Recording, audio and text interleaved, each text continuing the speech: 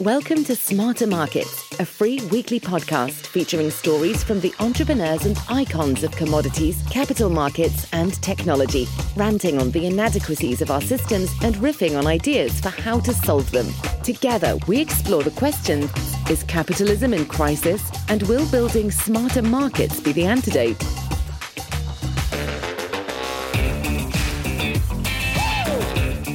Welcome to the second season of Smarter Markets, a weekly podcast that explores how financial and technology markets can be redesigned and improved to better serve market participants and society as a whole. Smarter Markets is brought to you by ABEX Technologies, and I'm Michelle Dennedy, your co-host and fearless guide through the intersection of privacy, security, and digital technology this sophomore season.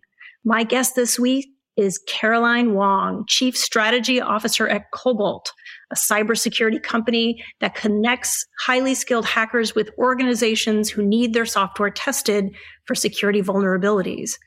Caroline has worked tirelessly to advance diversity, equity, and inclusion in the cybersecurity industry, is a member of the Forbes Technology Council, and recently won a Gold Award for Cybersecurity Strategist of the Year at the Cybersecurity Excellence Awards. Today, Caroline and I examine the question, who's responsible for protecting our digital assets of the future? And our interview is coming up next. And now, back to this week's episode of Smarter Markets. Hello, and welcome back to Smarter Markets. I'm your host, Michelle Dennedy. I am with a super exciting guest, a longtime friend, and a pioneer in so many ways, Caroline Wong. Caroline, welcome to Smarter Markets. Thank you. It is my sincere pleasure to be here with you today. I think we're going to have a really interesting conversation. So the first season of Smarter Markets covered a lot of ground of where the future physical markets and digital markets to support things like trading and banking and currency. We're going to go a little deeper into the data today. So Caroline, can you introduce yourself, where you are now, and give us a little bit of a highway of where you came from and how did you become the cybersecurity goddess that you are today? Well, thank you so much. So I'm Caroline Wong. I'm the Chief Strategy Officer at Cobalt. We are a pen test as a service company. I started my career in information security more than 15 years ago, leading security teams at eBay and Zynga. These days, a lot of what I think about is cybersecurity strategy, and specifically, what are the different roles that people, process, and technology play when it comes to securing the world's digital assets. Early in my career, I'll mention that I have had a fascination with security metrics. And for me, it's really less about the numbers and more about the stories and the messages. Because practically speaking, every organization has to figure out a budget when they're talking about investing in things like data security. And if you put $1 toward an information security program, that means you're not putting that same dollar into engineering or marketing or sales or something that might be a little more clearly understood by an executive. So I find myself fascinated by the conversations that security leaders have in order to ask for the resources that they need to do their job, and then the art of how they take sort of a risk profile and manage it. So that's me. I have a podcast. It's called Humans of InfoSec, and I teach courses on LinkedIn Learning. Specifically, there is a Master the OWASP Top 10 course. There is a Cybersecurity at Work course. And in a couple months, I'm actually going to produce a new course, which is about security metrics. Exciting. And you also wrote a book about security metrics in the past. I did. 2011 with McGraw-Hill. It is entitled Security Metrics, A Beginner's Guide.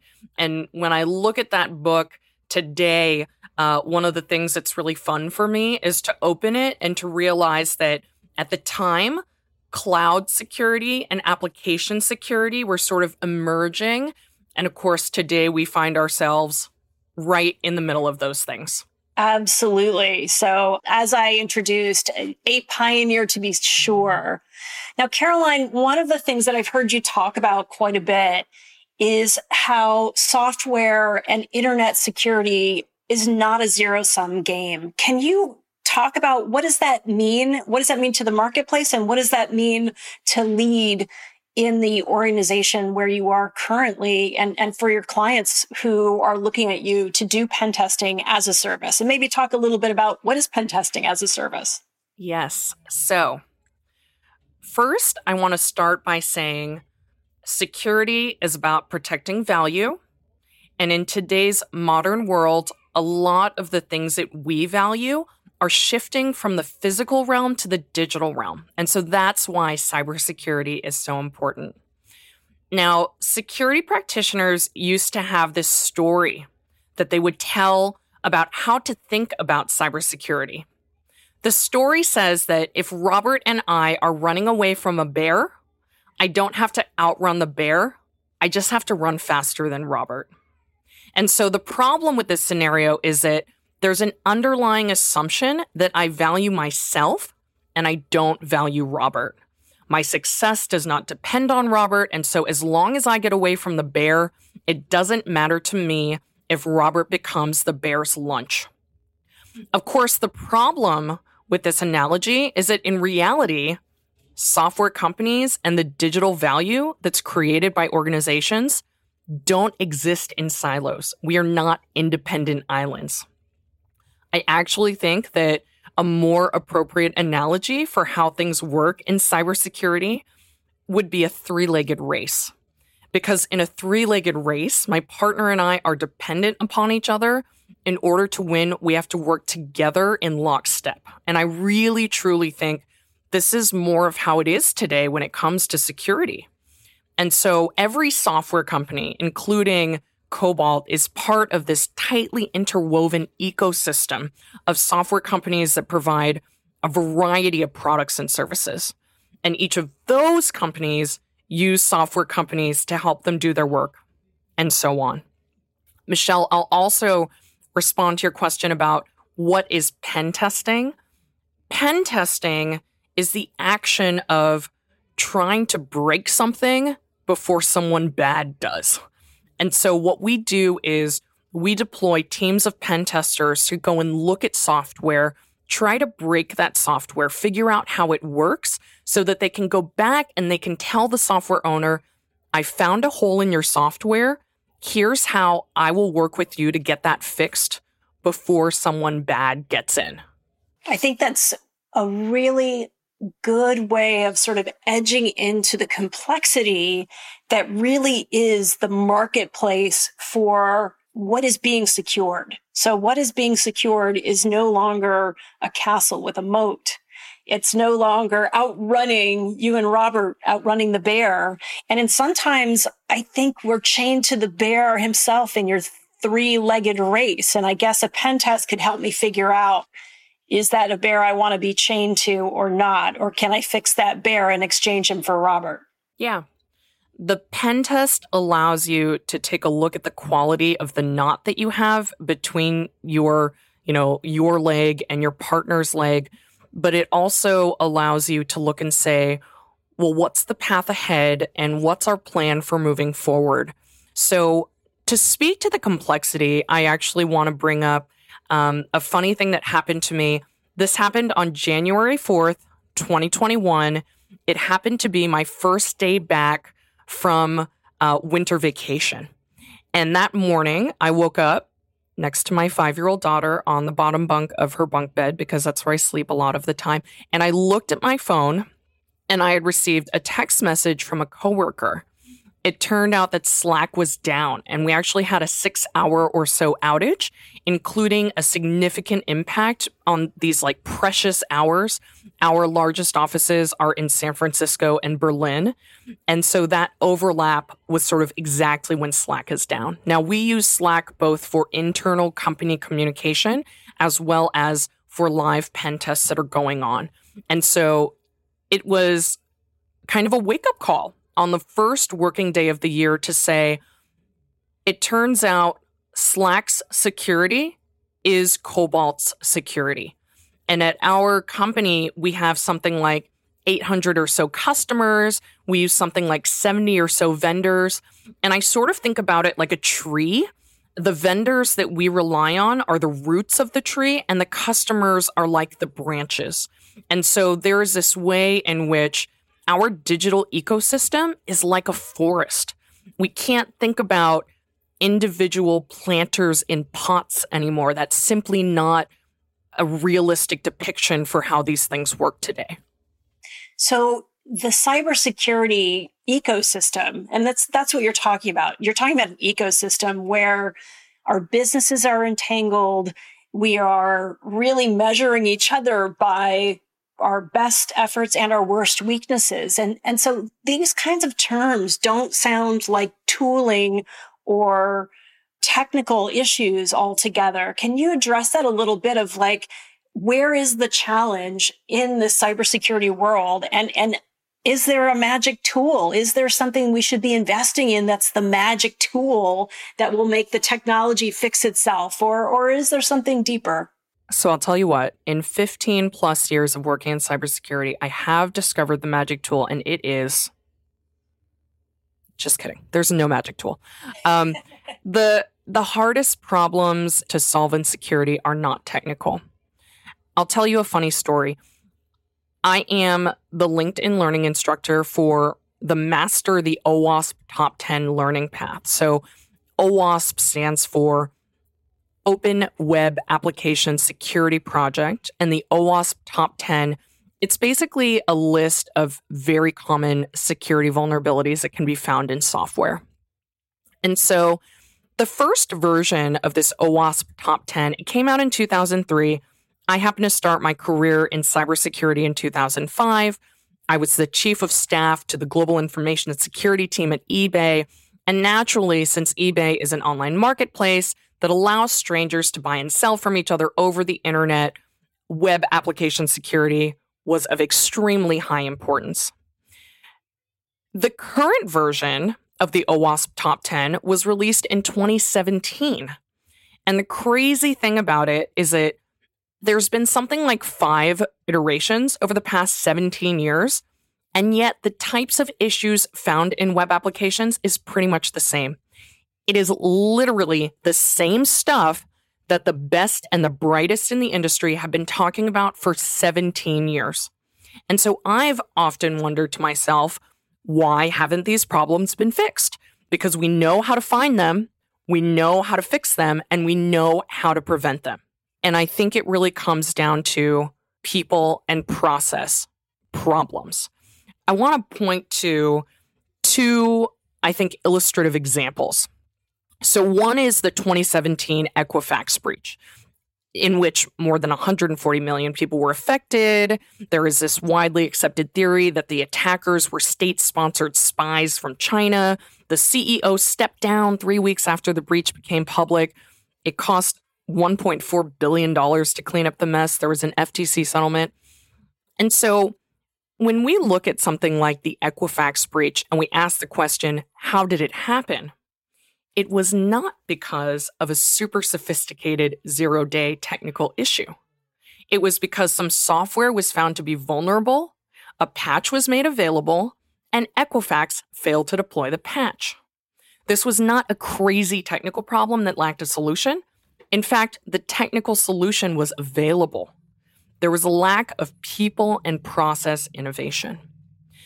I want to also talk about SolarWinds, which is a little more recent. So more recently, threat actors managed to plant malware in some monitoring software, which happened to be in use by many, many organizations.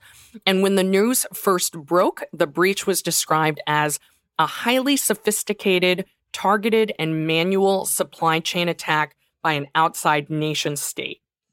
Which, of course, sounds really intense, which it is. However, it also seems as though they may have used the password SolarWinds123 to quote-unquote protect the company's update server, in which case, it's no wonder malicious threat actors took advantage and planted some malware. If that's the case, it would be a simple security misconfiguration. What you're saying is so interesting because we can build more and more and more sophisticated products and tools. But if we don't get the humaning right, then the marketplace falls apart. And it's little places, it's points of ingress and egress, it's housekeeping and hygiene. So how do we keep up with this much complexity? This sounds almost overwhelming if there's nothing that we can do to build to make this better. Is this so complex that this is something we can't tackle? So cybersecurity does, in fact, have many different facets, and it can seem complicated, but I have come to the conclusion that it is not impossibly complex. I believe there are fundamentals that we as industry professionals can rely on, and we should not allow ourselves to get caught up in the myth that these problems are too overwhelming or too hard to solve.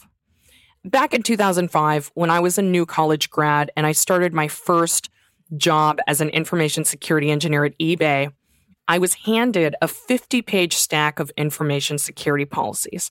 I was told that I was responsible for answering questions about it from technology teams and from the business, and this I found to be very overwhelming. I thought to myself, how could I learn all of this? How could I become the expert? It seems so complex. I found out after a few months that when I met with people who had questions about eBay's security policy, and then I wrote those questions down, went back to my manager, asked my manager about the questions, and then went back to the person to share with them my newly acquired answer, I found out that people were asking the same questions over and over again. And so throughout my career, I've been on 2 security teams. I've led a global product management team. I've done some consulting, and now I'm at a startup. And so this series of diverse experiences has helped me to see that cybersecurity is complicated, but that doesn't mean it's impossibly complex.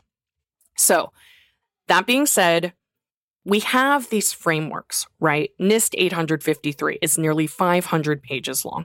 PCI DSS is more than 130 pages long. The BSIM is more than 100 pages long. And the ASVS is more than 60 pages long.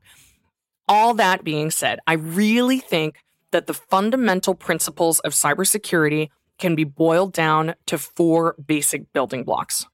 Number 1 is govern, aka know your assets. Number 2 is find security problems. Number 3 is fix security problems. And number 4 is prevent security problems. I truly believe that while it's not necessarily easy, it actually can be simple. So I really love a good framework. So I think you're absolutely right that it seems complicated, but it's not terribly complex. And so if you're investing in tools, technologies, methodologies, procedures, these 4 buckets are really how you look at investing. How do you look across your own portfolio and you think about the govern and prevent and protect, and then go back and you measure some more? How do you go through those cycles and figure out how are you investing in the calculus of people, process, and technology? So there is kind of an additional plane which runs, I think, parallel to these 4 that's really important for us to talk about, and that has to do with automated versus manual effort. So right now in cybersecurity land, there is a tremendous amount of emphasis on automation. And that storyline says, because we have a lot of cybersecurity problems and because we have a talent shortage, you should try to automate as much as possible so that you are less dependent on people. I happen to strongly disagree that automation can solve all of the world's cybersecurity problems. One of my colleagues did a B-Sides presentation last year in which she presented research that says that there are entire classes of security vulnerabilities that can only be discovered by humans. So finding things like race conditions, business logic flaws, chained exploits, these types of things cannot be automated. And additionally, we need human creativity, human innovation, human judgment, human opinions, and human decisions to drive the right outcomes in this industry. So while there is undoubtedly more and more speed at which software is being developed and more overlap in the digital ecosystem, and while certainly cybersecurity teams are using automation to manage some of this incredible volume of work, I actually think solving the most important ones include both automation as well as manual effort. And I think it starts with manual effort. I think, for example, it starts with, okay, we need to govern what are our assets? What are the valuable things that we care about? And how important is each one? And depending on the importance of each one, what sorts of security controls are we going to apply? And those controls may include both automated as well as manual testing, automated as well as manual remediation, and so forth. I like this framework very much. And it actually leads to a bit of your bio that we sort of glossed over that I want to go back to. So your role is not only security. Let's talk about the other facets of your role and how maybe the human factor might have a role in all of this. Yes, this is super fun for me to talk about. So today at Cobalt, we have something like 170 team members. When I joined the company, we had 10. And when we got to be about 50, my boss, the CEO, Jacob Hansen, asked me if I would like to lead our people function. And the funny thing about that is that I have never in my career held a human resources type of role. I've always been a customer of human resources, if you will, and I've always been incredibly passionate about people and team building and performance evaluation and a lot of these different aspects of human resources. But I've certainly never led a human resources team. That being said, I said, yes, I'm up for the challenge. I also have a phenomenal team that I work with. And our job is to recruit and onboard and integrate the individuals that are going to become the best add to the team.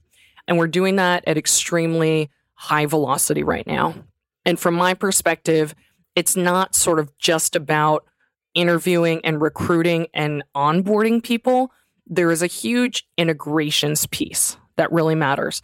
And the other piece that really matters, frankly, is offboarding. It's super important to identify when folks are not meeting expectations, when folks are not demonstrating organizational values, to work with those folks to see if we can either turn it around, or if not, then it's time to let that person go.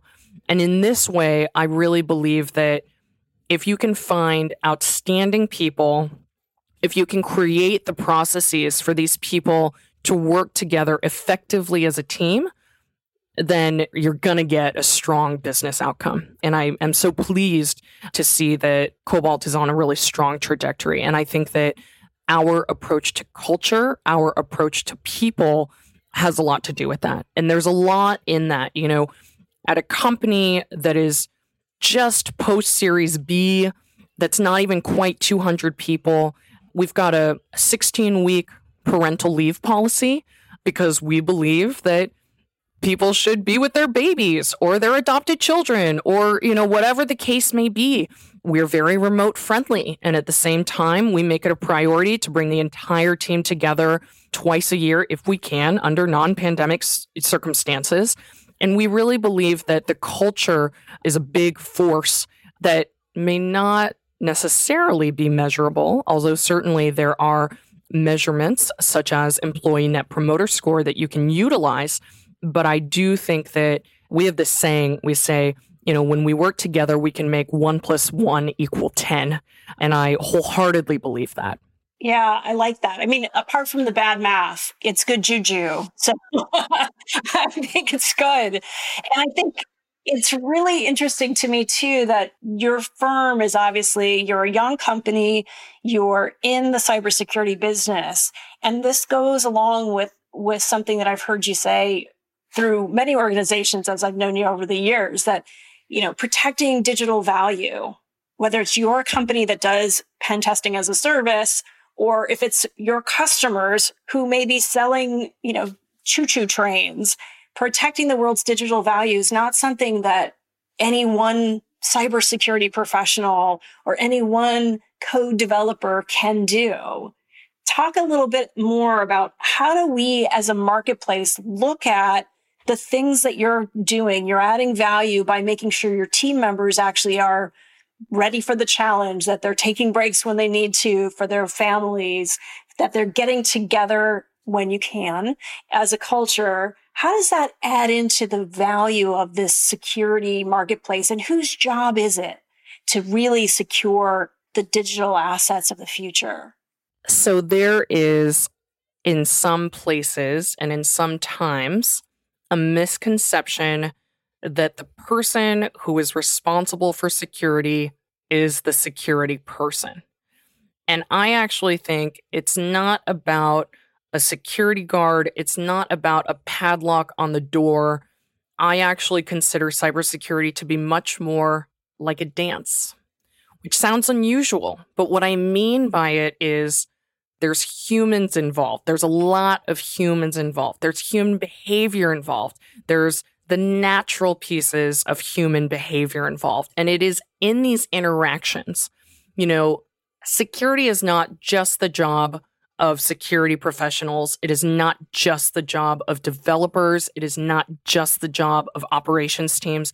It is all of these things coming together. You cannot take a software product and put a Band-Aid on it and call it secure. The only way a software product becomes secure is by a lot of different people choosing the right decision at the right time. And so it is something we try to put out there, that we want to build a collaborative approach that brings people together. There is this notion in the information security industry of a talent shortage. The story goes that there are so many jobs available to do in cybersecurity that there's not nearly enough people to do it. I actually think that this is a fallacy. I actually think that the way that things work today, it is such that only the richest companies in the world can access strong technical security talent, and that we have a control and a distribution problem. I actually see only the richest organizations in the world being able to hire security teams or pay premium consultant fees, and everyone else misses out. But I don't think it needs to be that way. I think that it's certainly possible. And in fact, what we're doing at Cobalt is we're establishing a marketplace with vetted security talent, and we're connecting that talent with organizations who need access to it in an on-demand, accessible sort of way. Yeah, it goes into the industrialization of this field. So compute used to be this super secret black box that happened in some giant refrigerated room. And what I'm hearing you say is the dance, and I think I love that metaphor. The dance is we're creating value, and we have valuable information that we want to know, do, share, or trade. And so the reaction to that is, if I need help that's specialized to make sure that I'm preserving the value of that data in this very digital world, I can use on-demand tools that will be my expert, that will help me to promote my overall business goals. Yeah, what we're doing is we're putting security humans in touch with organizations who need their help on demand. And, I want to talk about a couple of trends that I've observed over the past decade or so. I'm curious to know what this looks like from your perspective as well, Michelle. One of them is, it kind of felt to me like in 2005, no one really believed that security breaches were happening. And today, sort of thankfully. It's just all over the mainstream media. Everyone understands security breaches happen all the time. The other thing that I've really seen change is sort of this false belief 15 years ago that some security practitioners would have. And this goes back, Michelle, to the castle and moat analogy that you used. So there used to be a mindset that said, we can prevent security breaches, which I think is absurd. It's actually, but it was so well ingrained that I knew of colleagues who had this on their performance evaluations. And it was literally such that if there was no security incident that quarter, then that individual would get their bonus paid out. Now, today, I'm thrilled that the security industry seems to have a very different mindset, which is to say security incidents are happening all the time. And it's not so much our job to prevent them as it is to appropriately respond to them. I wonder if what that looks like to you, Michelle, from a privacy perspective.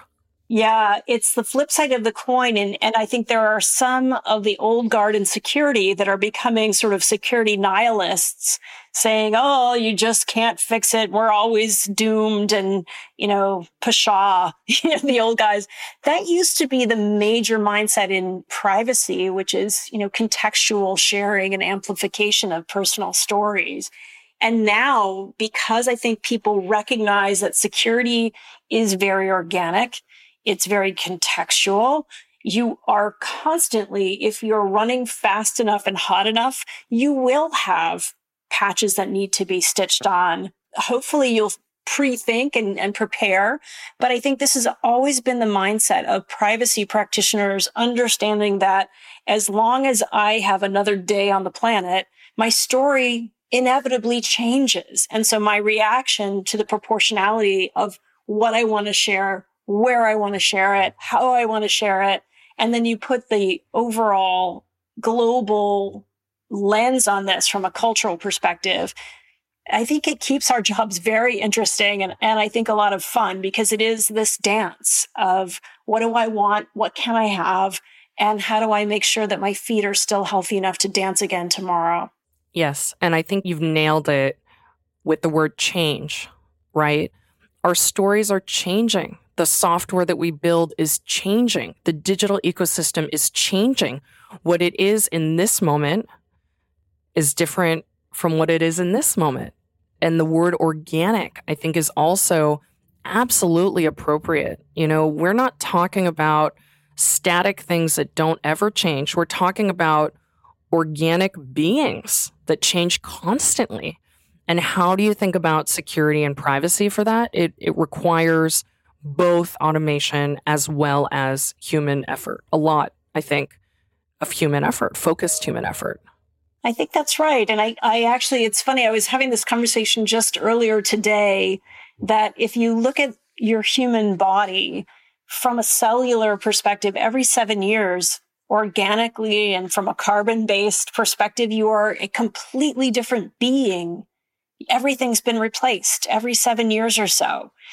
I find that to be so fascinating when I think about how long we thought, despite the economic rules of Gordon Moore, how long we thought that we could build somehow the fast enough, cheap enough, most powerful enough architectures that somehow we would solve information and solve security and solve privacy, when in reality, like everything else, 7 years from now and maybe even less, the very chips that are processing our conversations and our communications and our transactions are going to look very different than they do today. And we have to be prepared for that going forward. Absolutely. And I think there is both the phenomenon where my iPhone is not going to work very well in 2 years and I'll need to replace it with another iPhone. And at the same time, I can take the data from the first iPhone, back it up, put it onto the second iPhone. The other thing is that any software, any website, any service that I use, it's actually going to be totally different tomorrow. It's going to be running on different servers in a different cloud. It's going to have a different code base. And yet, there is, for the ones that last, something that stays. So I think that perhaps what stays is the culture of the organization. Perhaps what stays is the spirit of the people who made these products and services and the imprints of their stories. We're getting a little philosophical here, but I think maybe that's the point, but the bits and the bytes and the cells and the organelles, these all get replaced. But what stays? And maybe that's, what we all ought to be focusing on. I obviously share this perspective, and I'll throw some future-y stuff onto the table. So quantum is happening. Quantum will be here before we know it. How does that level of density and speed of compute change your outlook on what the world needs to build into the future of cybersecurity?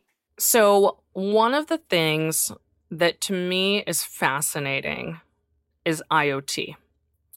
So if you can have 1 million tiny drones, and they're each powered by themselves and they can each behave somewhat autonomously, that type of complexity, I think, is very interesting.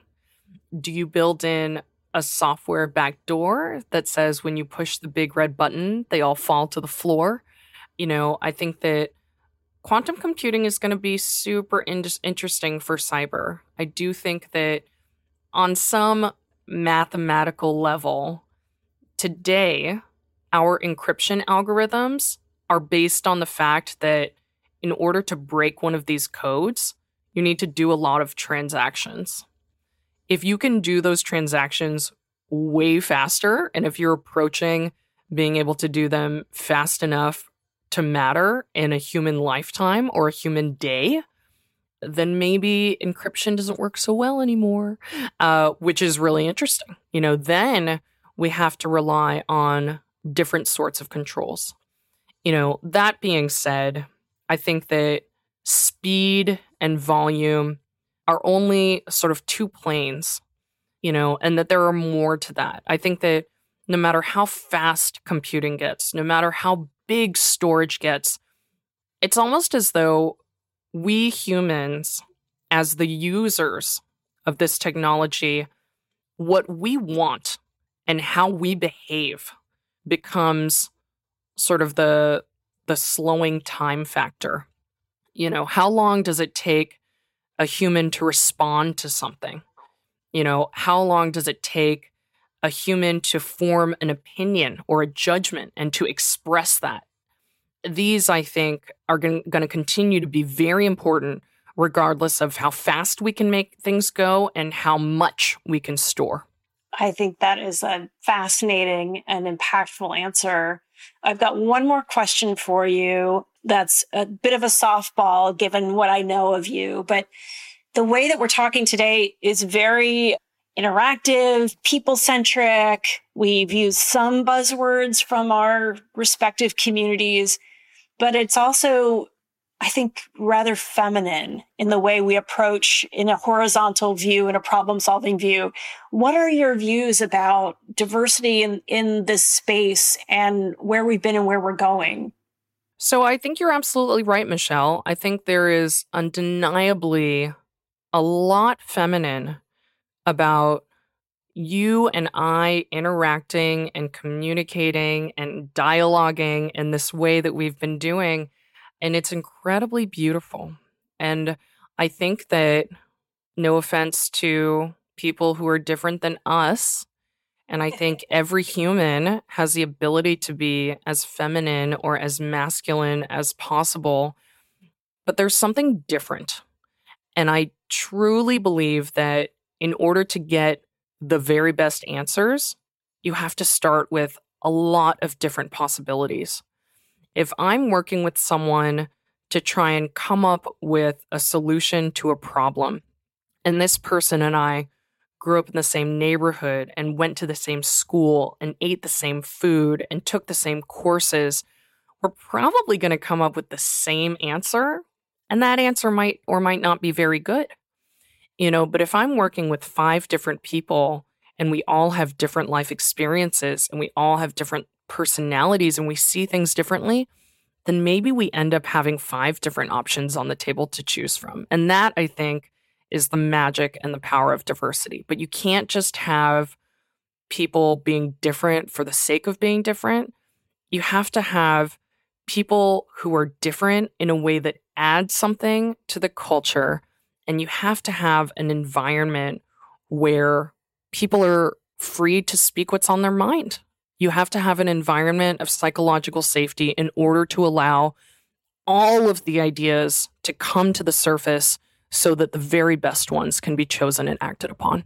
I love that perspective and I share it. I think if I am looking at a company to invest in, I want to see that mind share. I don't care that much about the statistics necessarily, but what I care about is having the availability of those 5 additional and multiply that by the humans, those options that are available, the way that we dance the dance of privacy and security, the way that we value and create value from digital stories. That, I think, is the essence of a smarter market. We hope you enjoyed this week's episode of Smarter Markets featuring the wonderful, the charismatic, and the beautiful Caroline Wong, Chief Strategy Officer at Cobalt. Next week, Eric Townsend will be back to introduce my extraordinary co-host this season, Todd Buchholz. Todd is a world-renowned economist and has served as both White House Director of Economic Policy under George H.W. Bush and managing director of the acclaimed $15 billion Tiger Hedge Fund. He was awarded the Allen Young Teaching Prize by the Harvard University Department of Economics and is a regular commentator on the state of capital markets at Bloomberg, the New York Times, ABC News, and CBS. Listeners, please help us get the word out about smarter markets. Your ratings and reviews on Spotify, Apple Podcasts, and other podcast platforms mean the world to us, as does your help spreading the word about smarter markets via social media and word of mouth. On behalf of ABAX Technologies, I'm Michelle Dennedy. Please tune in again next week for another installment of Smarter Markets and an interview with Eric Townsend and Todd Buchholz. That concludes this week's episode of Smarter Markets. For free episode transcripts, visit smartermarketspod.com. Smarter Markets is 100% listener-driven, so please help more people discover the podcast by leaving a review on Apple Podcast or your favorite podcast platform. Smarter Markets is presented for informational and entertainment purposes only. The information presented on Smarter Markets should not be construed as investment advice. Always consult a licensed investment professional before making investment decisions. The views and opinions expressed on Smarter Markets are those of the participants and do not necessarily reflect those of the show's hosts or sponsors. Smarter Markets, its producers, sponsors, and hosts, Eric Townsend and ABAX Technologies, shall not be liable for losses resulting from investment decisions based on information or viewpoints presented on Smarter Markets.